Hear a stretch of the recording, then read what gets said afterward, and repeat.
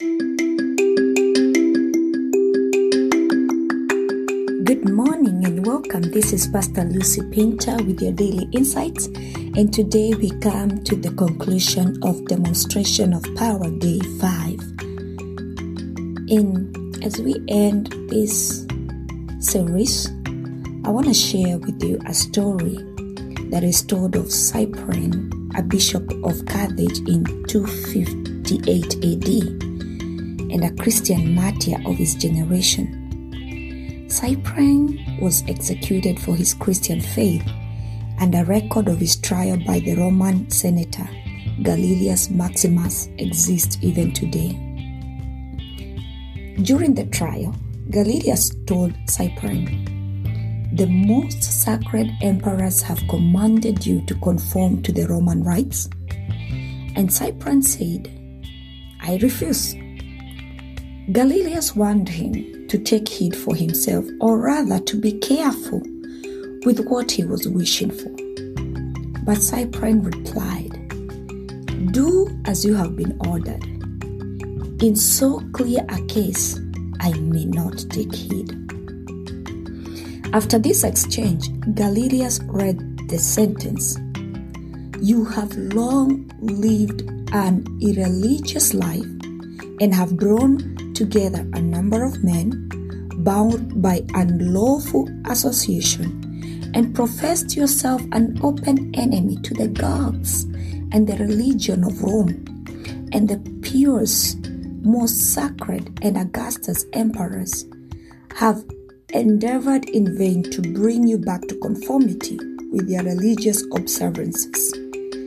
Therefore, you have been apprehended as principal and ringleader in these infamous crimes, and you shall be made an example to those whom you have wickedly associated with. The authority of law shall be ratified in your blood.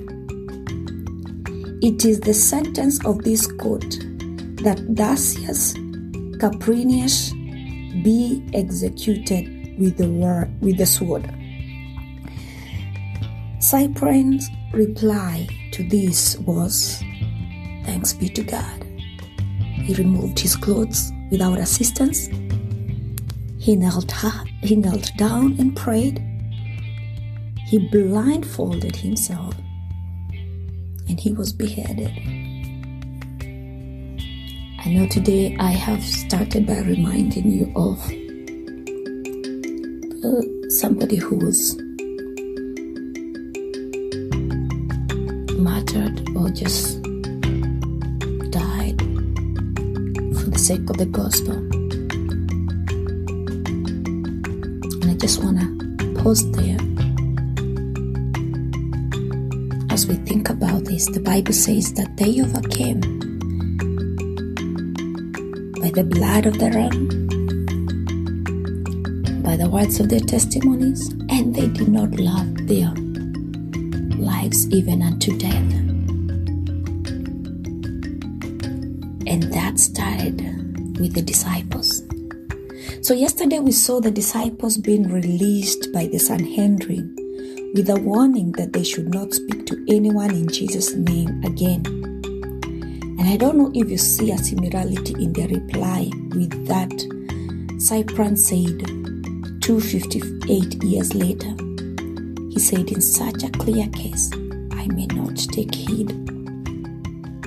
The apostles had literally told the Jewish leaders the same thing. They said yesterday, "We cannot stop telling about everything we have seen and heard." And that is just a declaration of war. They didn't get their head beheaded right then like Cyprian. Let's continue to hear what happened. We stopped at verse 22 yesterday. We're still in Acts chapter 4. We continue from verse 23. And it says, "On their release, Peter and John went back to their own people and reported all that the chief priests and the elders had said to them. When they heard this, they raised their voice together in prayer to God. "Sovereign Lord," they said, "you made the heavens and the earth and the sea. and everything in them. You spoke by the Holy Spirit through the mouth of your servant, our father David. Why do the nations rage and the people plot in vain? The kings of the earth rise up, and the rulers band together against the Lord and against his anointed one.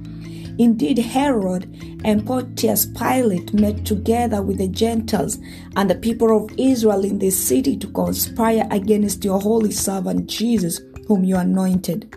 They did what your power and will had decided beforehand should happen.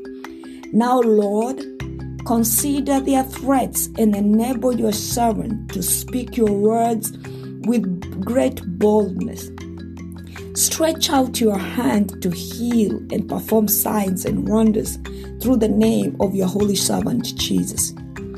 After they prayed, the place where they were meeting was shaken, and they were all filled with the Holy Spirit and spoke the word of God boldly. Hallelujah. I just want you to walk this journey with the apostles. I'm taking you back after they have walked from the Sanhedrin. They have faced the opposition and they are feeling frustrated. They have just been through such frustration. Their first instinct was prayer. They did not throw their hands up in air in despair. They did not abandon hope. And I want you to note the parallel here with what happened at Pentecost after Christ's ascension. In both cases, they would have had reason to give up, to lose themselves in despair. But their response was prayer. And the Bible says that they were all filled with the Holy Spirit. This was like a second, I'm not going to call it like, because this was a second great outpouring. Like in the first outpouring, God demonstrated his power physically. The house they were in shook. In both occasions, we see that God released the fullness of his Spirit. He had done it at Pentecost to give them the boldness to do what they had just done, to witness Christ in boldness even before the authority.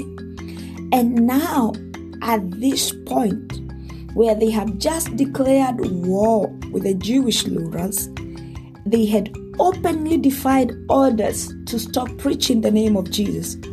It was going to be a long battle, and they knew they needed to regroup and ask for reinforcement. I love their prayer. I just love the content of their prayer. The Bible tells us that when they heard this, they raised their voices together in prayer. And I love how the Spirit of God demonstrates his power because of this divine inspiration that came upon the rest of the believers. They unanimously joined in the petition under the influence of the Holy Spirit. And I believe that this still works for believers today. And I want to declare this because this is a true statement that we work best in the company of other believers. We work best together in our witnessing, in our suffering, knowing that we have been called by the sovereign Lord who has the disposal of all events to witness him to the world. The apostles had a clear perspective when they went into prayer. They knew the Lord sovereign, the Lord reigns, he is sovereign over all. They knew they were his servants, his vessels. And I said, I love their prayer because in their prayer, they didn't pray for their troubles to be taken away. They prayed that the Lord may enable them to preach his word with boldness. What a challenge.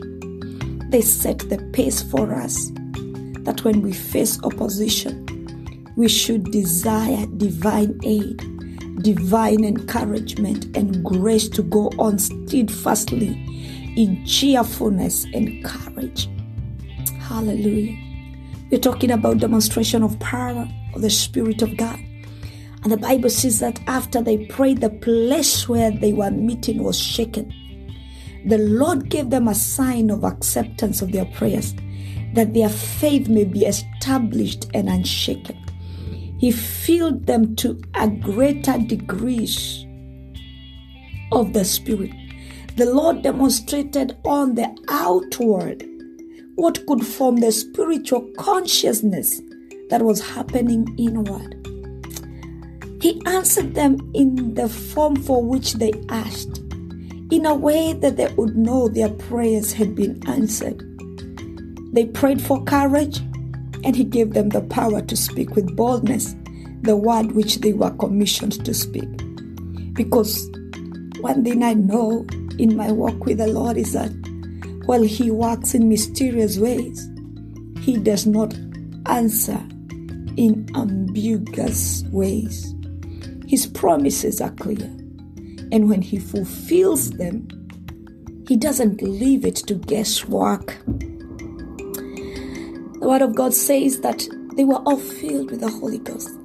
He did not discriminate among them. They all felt the presence of God. They all felt His presence, His acceptance. They had shut down all selfishness and feelings of individuality to bring together the body of Christ. And the Lord answered them. In their hour of immediate need, He gave them an immediate answer and a token of demonstration. And it is my prayer today that we may find joy in sharing the great deeds of the Lord and in bearing the burdens of our believers. I pray that we may experience this great level of outpouring of the Spirit of God, that our desire for the boldness to witness Jesus may be as strong as that of the first believers, that the power of the Holy Ghost may shake off our fears, our doubts, and feelings of individuality until we can stand together as one body to witness. May the Lord open our eyes so that we can recognize His deeds, lest we say He has not answered our prayers. Because sometimes you may not hear the house shake, but may our eyes be open to recognize when He answers the prayers. Oh, may our eyes be open so that we may see Him, so that we may not say that we have not seen Him, even when He walks among us. This is my prayer for you today. This is my prayer for the church today. In Jesus' name, amen. Amen. Shalom, this is Pastor Lucy Painter with your daily insight, and this is Demonstration of Power, Day 5.